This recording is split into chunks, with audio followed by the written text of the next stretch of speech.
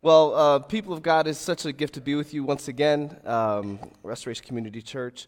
It is my privilege to root us in the Word of God, Revelation 7:9, that reads as such.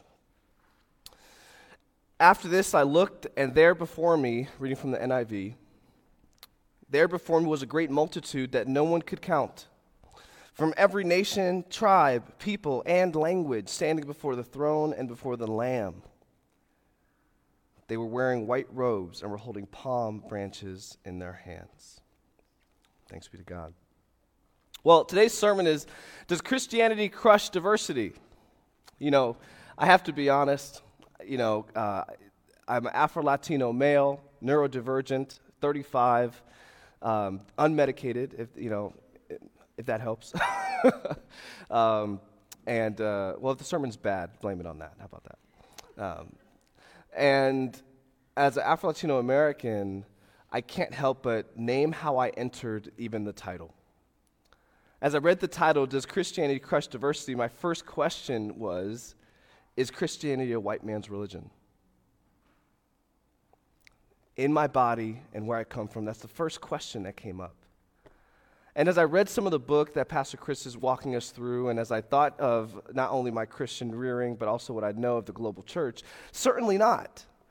There's an amazing, if you want to check out, there's an amazing conversation between a bunch of black Christian leaders answering that very question. Jamar Tixby and Esau McCulley, these are some names you can look up. It's a panel. It's amazing. Highly recommend it. But that's not my sermon today. What I can say to that first question as I approach the scripture and this sermon title is that Christianity preceded the creation of white men. You with me? The idea of there being white people is relatively new throughout human history. And the creation of that was built largely due to the creation of the concept of race. Brian Stevenson calls it the narrative of racial difference. This story that we tell ourselves that there's a difference based on race, that there's a meaningful distinctiveness just based on a socially constructed, made-up thing. I just read a scripture to you. There's no mention of race. Amen? And so what I want to say is that preceding the creation of the white man, the Christianity was actually huge. It was huge in China, huge in India, and huge throughout Africa before it ever touched Europe. Europa, right? And so the thing is, I just wanted to name that and to piggyback on that, as the book that Pastor Chris is walking you through talks about that, most missionaries currently to date throughout the world are coming from South Korea, parts of countries in Africa, not the U.S., right? And so it's amazing to know that a lot of South Korean missionaries are actually spreading the gospel throughout India and the rest of China, right? There's something called the 1040 window, which is a window throughout, I believe it's from, if you were to draw a big oval in the middle of from southern Spain all the way, southern Italy all the way to China, central China, that's called the 1040 window. And what that is that's the area where the most churches in Christianity are persecuted throughout the world. And they're the least reached. And what's interesting is that 1040 window is getting smaller and smaller and smaller, and it's not because of American missionaries that it is. And so what I wanted to acknowledge is as I approached the scripture, I had to wrestle with that question, and I was so happy to find out no. Of course I knew that. Thank you for laughing. That was an attempt at a joke. Thank you, this side. We'll work on this side. But the ultimate question of the sermon is, does Christianity crush diversity? Well, you know what's funny? The very sentence of this sermon title is an interesting one. You see, that operational word crush is an interesting choice of words, because in this sentence, crush is a contronym. Anybody know what a contronym is? Well, it's very similar to the word antonym and synonym. It's in that category of understanding English language. But a contronym is a word that has opposing definitions. For example, you ever heard the word weathering? You ever heard this term? Weathering can mean I weathered the storm, that you overcame, right? But weathering also, as a contronym, can mean erosion, even to the point of erasure. So both meanings are right. It has opposing definitions.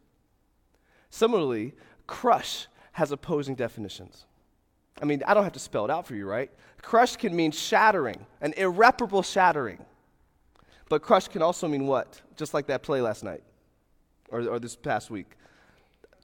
Crushed it, triumph, right? Nailed it. Well, that's another contronym, but the cross, we'll deal with that later. But my point is that this word crush is such a fun contronym to deal with in today's sermon. Because the two opposing ideas of does Christianity crush diversity, to the answer to that question is yes. It both shatters diversity and joins in its triumph. Well, as one of the top monotheistic religions in the world, Christianity, regarding quantity of devout followers globally, the Christian church, I want to separate as big C and the Christian church just little c. I'm doing that this way. Yeah. Did I do that right? Do you see? Okay, thank you. For all you watching, my bad. But the big C church is oftentimes known in Christianity as the global church. When we read the different creeds, you'll hear it called the Catholic Church. But it's not Catholicism we're mentioning. Catholic was usually a term in Christian history used for all of us. Catholic was this term for all of us as Christians. You with me? Little C church is for the local spaces like Restoration Community Church, any church you pass by on the way to choosing this one. Thank you, by the way. But at the end of the day, I need to make this distinction because when I say yes, based on the study and what we're going to learn in Scripture today, that Christianity in the big C, the Catholic Church, yes, crushes diversity. But too often the little C churches don't always participate in what Christ's blood has bought. For years, there was a saying, quoted by many, especially with Dr. Martin Luther King Jr. Day coming up, I believe, tomorrow? He would always say, that it's often quoted, that the most segregated hour in North America is high at 9 a.m. on Sunday morning? 11 a.m.? 11 a.m. Sunday morning. We're at 11:20 now, so. Has anyone ever heard this quote? If not, you heard it today, because this is a popular quote that signifies the realities in which the little C church in North America does not always participate with the crushing of Christianity, crushing diversity. Naturally, I don't have to name it, but it names the racialization in the U.S., this narrative of racial difference that I mentioned, because diversity without unity is not the kind of diversity that tells the world of the Savior we claim, nor the kingdom we come from. I'll say that again. Diversity without unity is not the kind of diversity that tells the world of the Savior we claim, nor the kingdom we come from. Let me make another point to drill this down deeper. Anybody ever heard of slavery in America? Everyone heard of that? Yes. Did you know that on Sunday morning, it became normative for white men to bring guns to church? Not because of some law or, right to bear arms, but because they felt the Sunday was the most vulnerable time for a revolt. Sundays was also a time when most lynchings would happen on Sundays. And to ruin it a little more for you, ever heard of the term picnic? That term is taken from pick a N-word. So ruin that word for you. But even in our language, we are dripping with the blood of our history. The Little C Church. It got so bad to the point where they started to recognize that we should bring the slaves to church. And so what they would do is they would take a balcony and all the slaves had to sit up there. And then all the masters and their family would sit where you're sitting. But this wasn't just because they wanted to evangelize the slave, the enslaved, right? But it was the best way to keep them under watch. It's harder for them to rebel if they're right above us. So again, let me read this statement. You can be diverse and have no unity whatsoever. Because diversity without unity is not the kind of diversity that tells the world of the Savior we claim, nor the kingdom we come from. What does Revelation 7:9 say? Again, it says, "After this I looked, and there before me was a great multitude that no one can count, from every nation, tribe, people, and language, standing before the throne and before the Lamb. They were wearing white robes and were holding palm branches in their hands." This is how we end. This is where we're going. But how does the Little C church in North America join up with the Big C church of the global church, Jewish and non-Jewish alike? What if the way out of these potholes of xenophobia, racism, sexism, homophobia in North America, how do we get out of it? How do we get out of this shattering of diversity amongst our Christian congregations? Some would say, well, we should be multi-ethnic. We should attend a multi-ethnic church. Well, I've helped plant a multi-ethnic church once, and I have learned some lessons to share from my experiences. But before I do, I'd like to read to you a segment from an article in Christianity Today that addresses the promise of multi-ethnic churches in North America. A recent study reveals that in 2019, multiracial churches made up about 16% of all congregations in the U.S., compared to 6% in 1998. While Catholics have consistently had the largest percentage of multiracial churches, 17% in 1998 and 23% of all Catholic churches in 2019. Evangelical churches showed the greatest increase, moving from 7% in 1998 to 22% in 2019. I'm sorry, that was a lot of numbers, okay? But the article goes on to read, multiracial congregations have gained a greater share of American churches over the past 20 years. But as my colleagues and I have found, they are not delivering on what they promised. Multiracial churches often celebrate being diverse for diversity's sake. They aren't challenging any racial attitudes that reinforce systemic inequality. Rather, they either attract blacks and Latinos who already had attitudes that reinforced inequality, or blacks and Latinos over time begin to adopt whites' typical individualistic ideas about race in America. They become assimilated. Additionally, this is near the end of the article here. Additionally, studies show that people of color in multiracial churches are often relegated to roles that are more symbolic. Ones that people see, like usher or singer, but that have no real influence or authority in that church. This can even occur when racially homogenous churches merge to become a racially diverse church. Like, let's say there was a Filipino church that met in the basement, right? And Pastor Chris was to say, you know what, let's just do this, right? Over time, based on this study that this article is based off of, whites end up occupying the roles in the church with the most authority. Racial diversity without power, equality, is not good news for anyone, especially not for people of color. I don't know about you, but it feels like an echo of the enslaved that only get to sit upstairs. Just a different evolution of it. So again, what is the goal?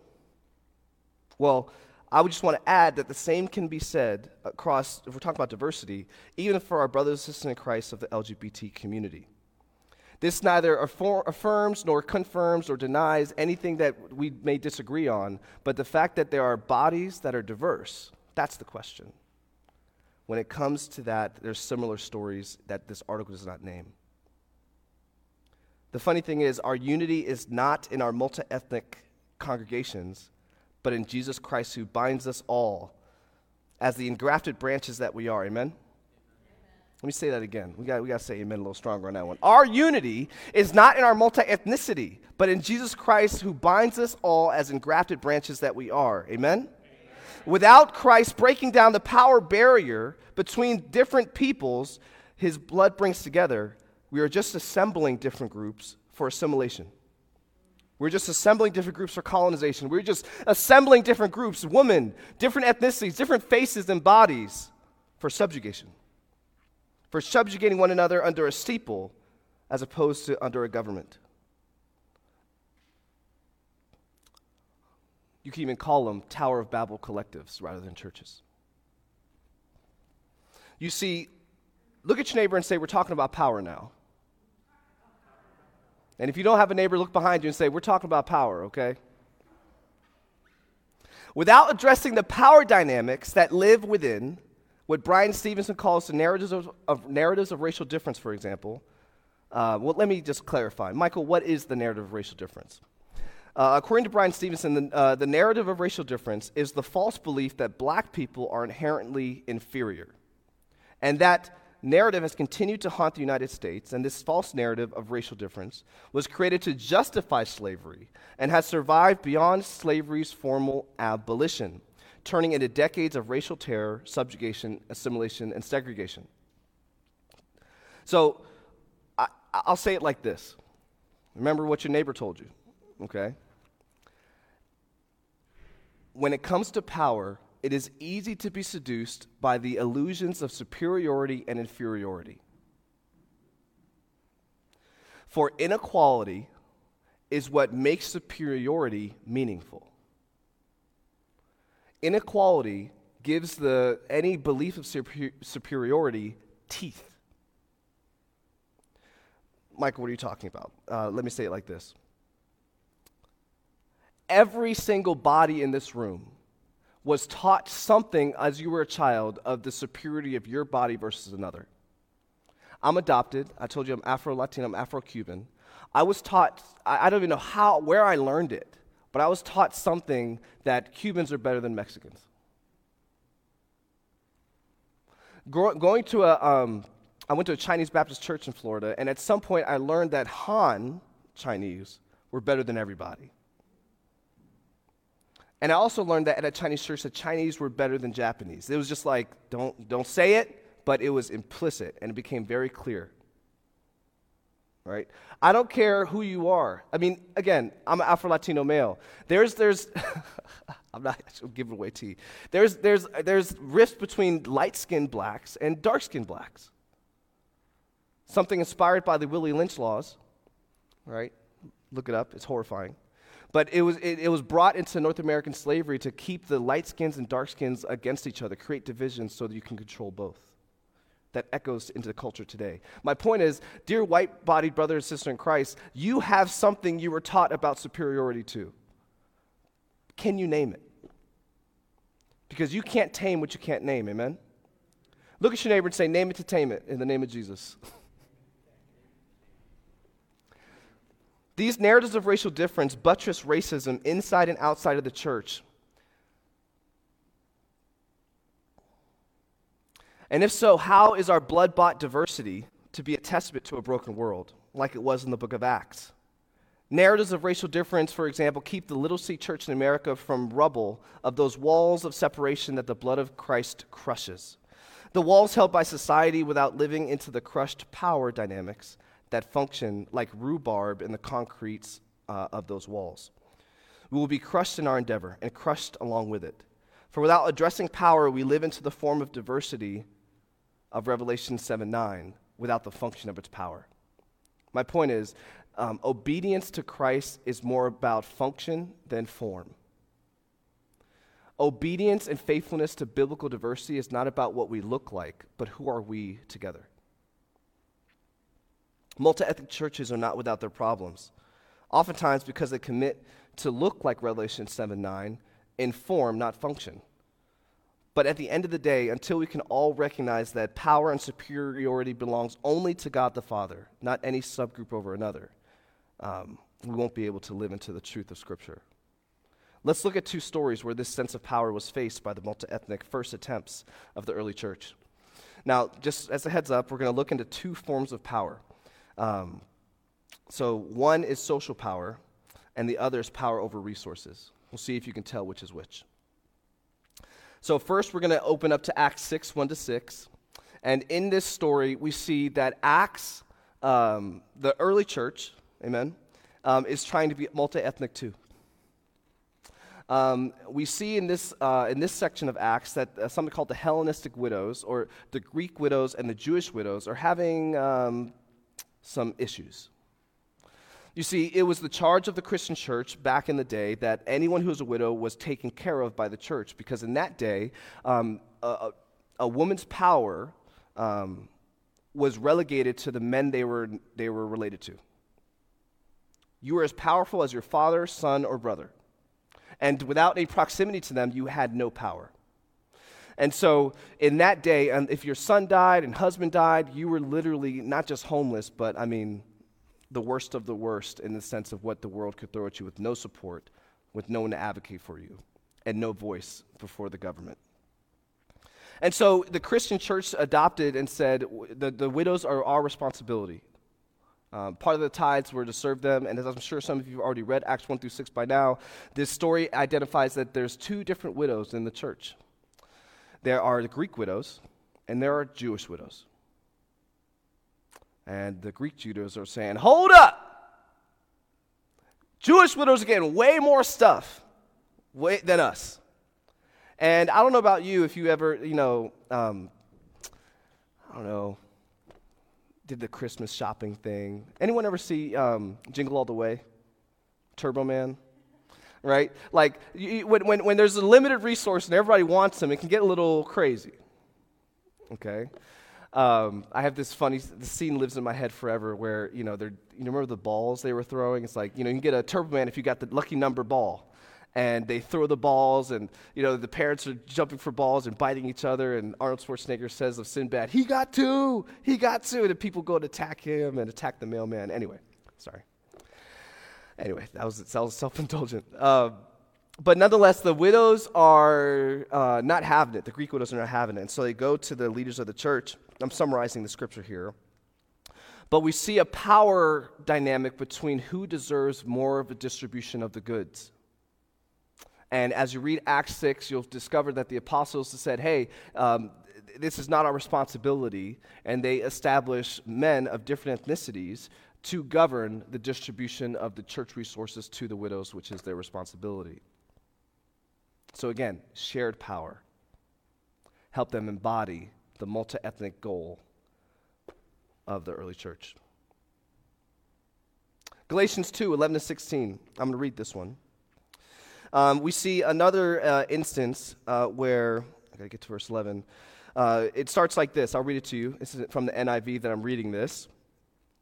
When Cephas, also known as Peter, came to Antioch, I opposed him to his face, Paul speaking here, because he stood condemned. For before certain men came from James, he used to eat with the Gentiles. But when they arrived, he began to draw back and separate himself from the Gentiles because he was afraid of those who belonged to the circumcision group. The other Jews joined him in his hypocrisy, so that by their hypocrisy, even Barnabas was led astray. When I saw that they were not acting in line with the truth of the gospel, I said to Peter in front of them all, "You are a Jew, yet you live like a Gentile and not like a Jew. How is it then that you force Gentiles to follow Jewish customs? We who are Jews by birth and not sinful Gentiles know that a person is not justified by the works of the law, but by faith in Jesus Christ. So we too have put our faith in Jesus Christ, that we may be justified by faith in Christ, and not by the works of the law. Because by the works of the law, no one will be justified." I don't know about you, but I grew up in church, so when I read scripture, sometimes it just feels like Charlie Brown's wah, wah, wah, wah, wah. Let me give you Michael's version of what happened. Peter's tripping, okay? Peter's hanging out with Gentiles. And if you don't know Jewish, like I grew up with Jewish friends, like there is serious superiority and elitism issues when it comes to being Jewish or a Gentile. Okay, Gentiles are seen as like, that's us, by the way. White or black, Latino, that's all of us, okay? And so in the early church, it was a big deal for Jews to even eat around Gentiles because they were seen as unclean and all this stuff. And so the early church is bringing these two people together. And so an apostle of the faith, look at your neighbor and say, that's a big deal. Big deal. That's a big deal. Apostle's a big deal. That's like Pope hanging out and being like, "What's up, dude? Let's go grab some barbecue." Okay. Man, this Peter is eating with Gentiles. And as soon as the whole book of Romans was primarily written because of this issue. because Jews wanted all Gentiles to be circumcised and basically do everything to become Jewish. Basically assimilate. Subjugate yourselves and be like us because we are the standard. That's how Jews believed. And we see an apostle who is a leader fall into the seduction of that superiority, that elitism. So much so that Paul is watching a group that believed in that superiority walk in the room, and apostle pull away, make as much distance himself between the people he's eating with, and then go sit with them. So much so that other Jews like him leave the Gentiles, walk away, and go sit with them. Here's the thing. Have you ever seen a kid get bullied? I've seen a kid get bullied.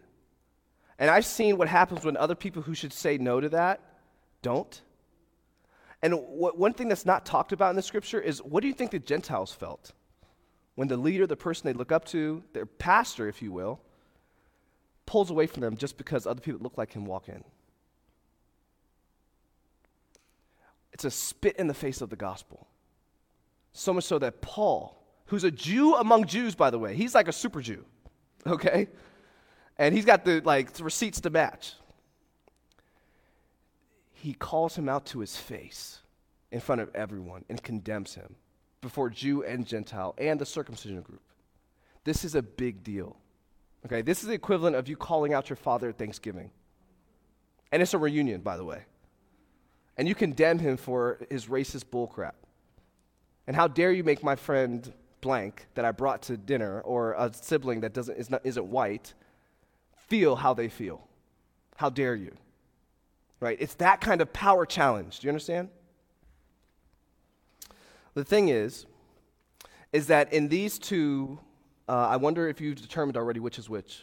Which deals with the distribution of goods kind of power, and which deals with the consequences of social power.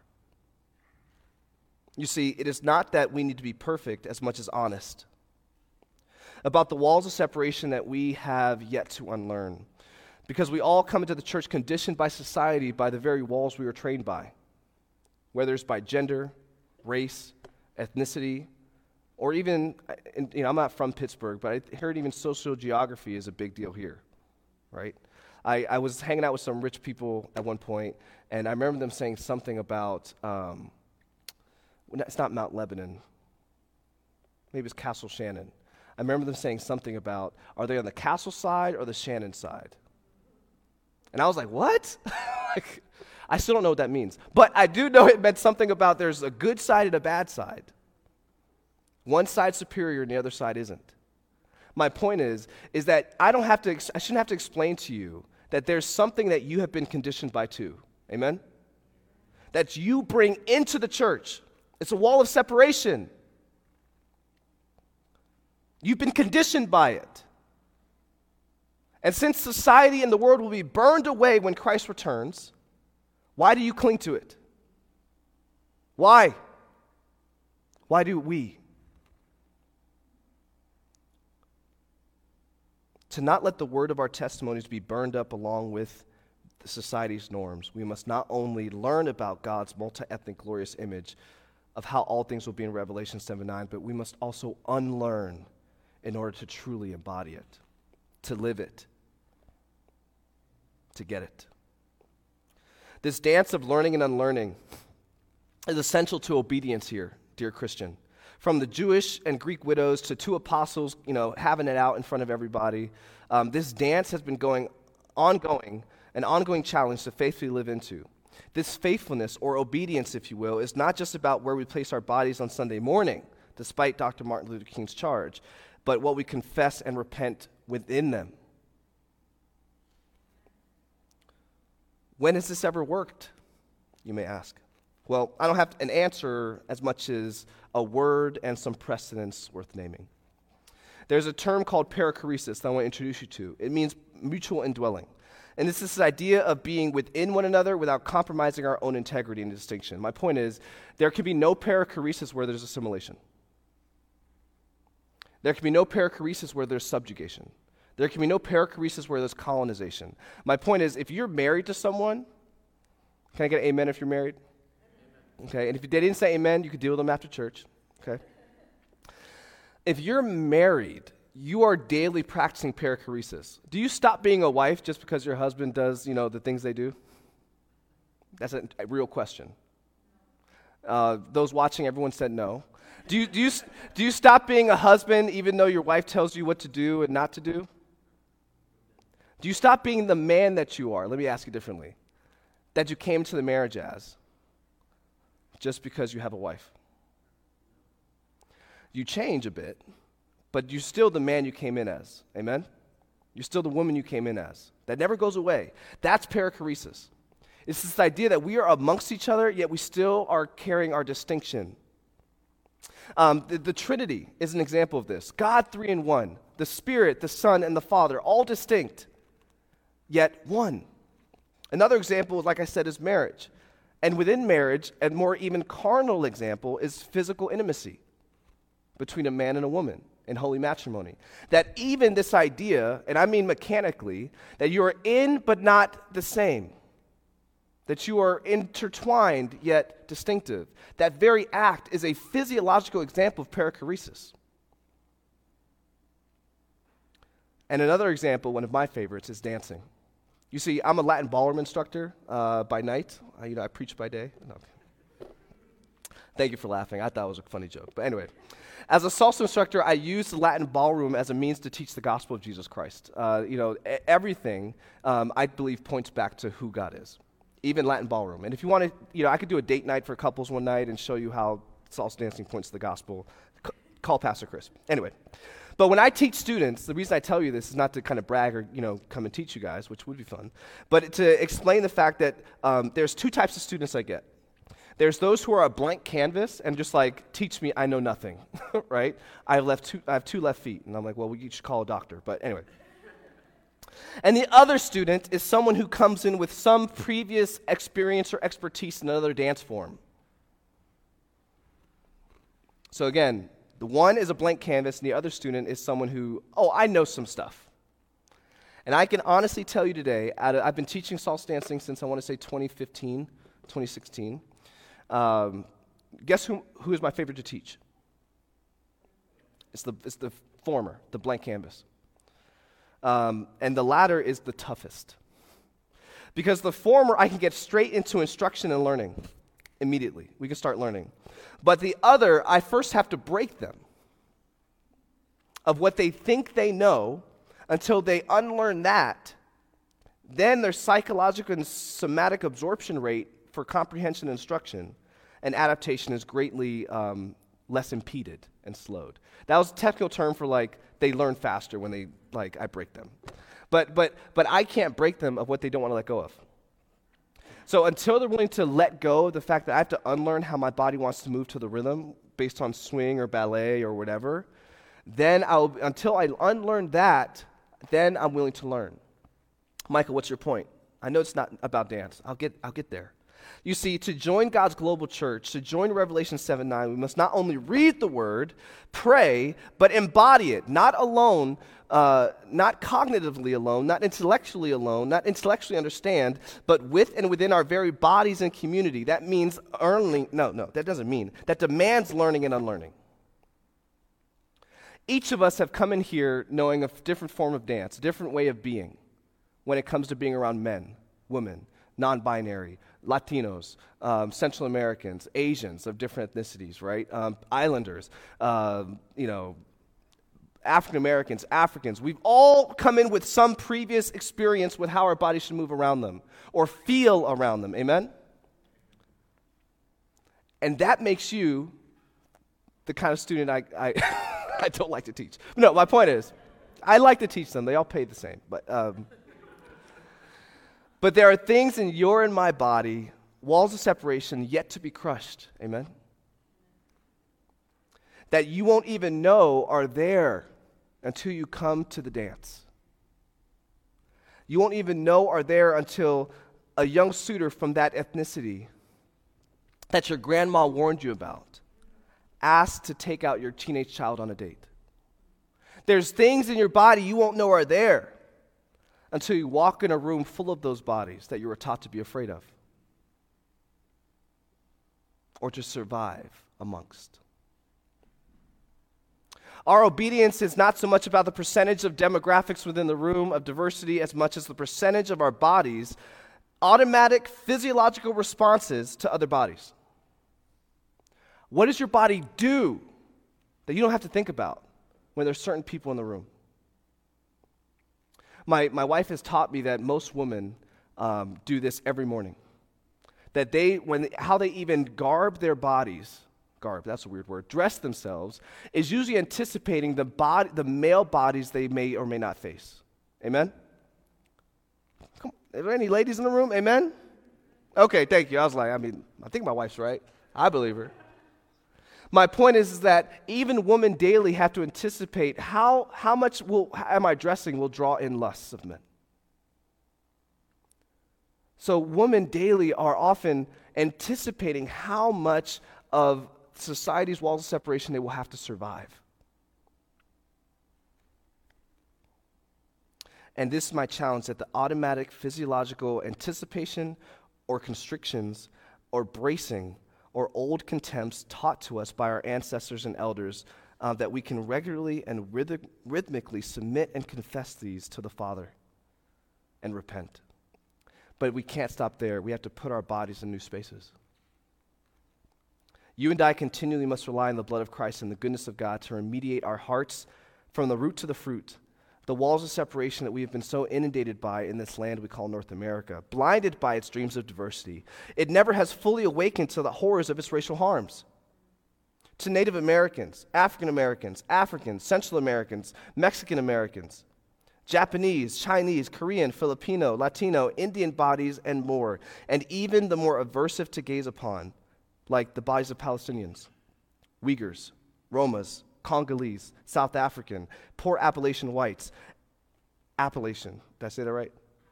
Appalachian whites, and even urban bodies, which we all know is code for black, at the cost of making the white bodies that live in an urban environment invisible. So much that many wander between the half-awake and half-asleep land we call home. But the church of God is not called to such a selective slumber, for we are called to a vision that we anticipate in knowing that God will bring us in His glory. Amen? I don't know, I'm Southern Baptist. I'm excited already. Y'all can join me or not. Because if we cannot participate in the global church's obedience, how can we in North America ever claim before God Almighty that we truly loved our neighbor as we loved ourselves? And if we cannot claim that, can we honestly say to the Father that we loved Him at all? For if we cannot and will not love our neighbor enough to purge ourselves of our power in the room, particularly in the church at least, how can we ever say we loved Him? Now, this is something I added during worship, and I'm almost done here. But a word to the church as we enter a political season. A season that is, I believe, often more about our surviving it than democracy at all. I don't know if Christianity in North America will continue to join the global church of God when we so easily slip into the sin of Peter in Galatians 2 every 4 years. You see, Peter was a victim of cowardice and was moved by polarity rather than steadied by the complexity of the gospel for both Jew and Gentile alike. What I mean is this: as Christians, we are not called to polarity but complexity. I'll say that again. As a Christian, you and I are not called to polarity but complexity of the gospel. Complexity is where diversity thrives, where community within diversity lives, where unity in Christ dances. We are not a witness to the world at all, and do not live into that manifold witness of Ephesians 3 that Pastor Chris mentioned, when as soon as a land asks us to pick a side, we so quickly forget that we don't even belong here, dearly beloved. That we are not of this kingdom, but another, an eternal one. We are more than independents, Republicans, and Democrats, amen? You are a saint! Washed by the blood of the Lamb, such a high price that how can we ever bend the knee or contort our brow to the idols of elephants and donkeys? How dare we? Christianity crushes diversity when the community of the saints confounds the lines that divide us in this land. Are we not more easily manipulated when we are polarized? Let us throw off the tug and deception of Peter's sin and live into Paul's charge to him, and remember that we were bought with a price. Amen? And our political beliefs submit to the word of God before any pundit or candidate that tickles our ears or tickles the walls of separation we were conditioned by as a kid. Ultimately, this is not your home. This is the land that you occupy. Beloved, let us confess and repent and pray that all the church of Pittsburgh will join us so that we may enjoy the foretaste of Revelation 7:9 now and all the more then. To dance with the heart of God amongst the people to such joyous treble that the neighborhoods of Pittsburgh are thirsty for the living water at the very sound, sight, no, ruckus of our praise and dancing. Revelation 7:9 is not about assimilation. It's about perichoresis of the highest order. Let's read it again to verse 11 now. After this, I looked, and there before me was a great multitude that no one could count, from every nation, tribe, people, and language, standing before the throne and before the Lamb. They were wearing white robes and were holding palm branches in their hands, and they cried out in a loud voice, "Salvation belongs to our God, who sits on the throne, and to the Lamb." Verse 11, all the angels were standing around the throne and around the elders and the 4 living creatures. They fell down on their faces before the throne and worshiped God, saying, verse 12, Amen. Isn't that a fun thing to start with? Usually we end with amen, but in glory we will begin with praise and glory and wisdom and thanks and honor and power and strength be to our God forever and ever. Amen. To begin and start with amen. Blessed be the day. Do you realize that we're not called to idolize diversity for diversity's sake, but for Christ's sake? Diversity is a byproduct as much as racism and sexism and xenophobia, transphobia, homophobia are a byproduct and a means to an end. It's not about diversity in Revelations, in the scripture we just read.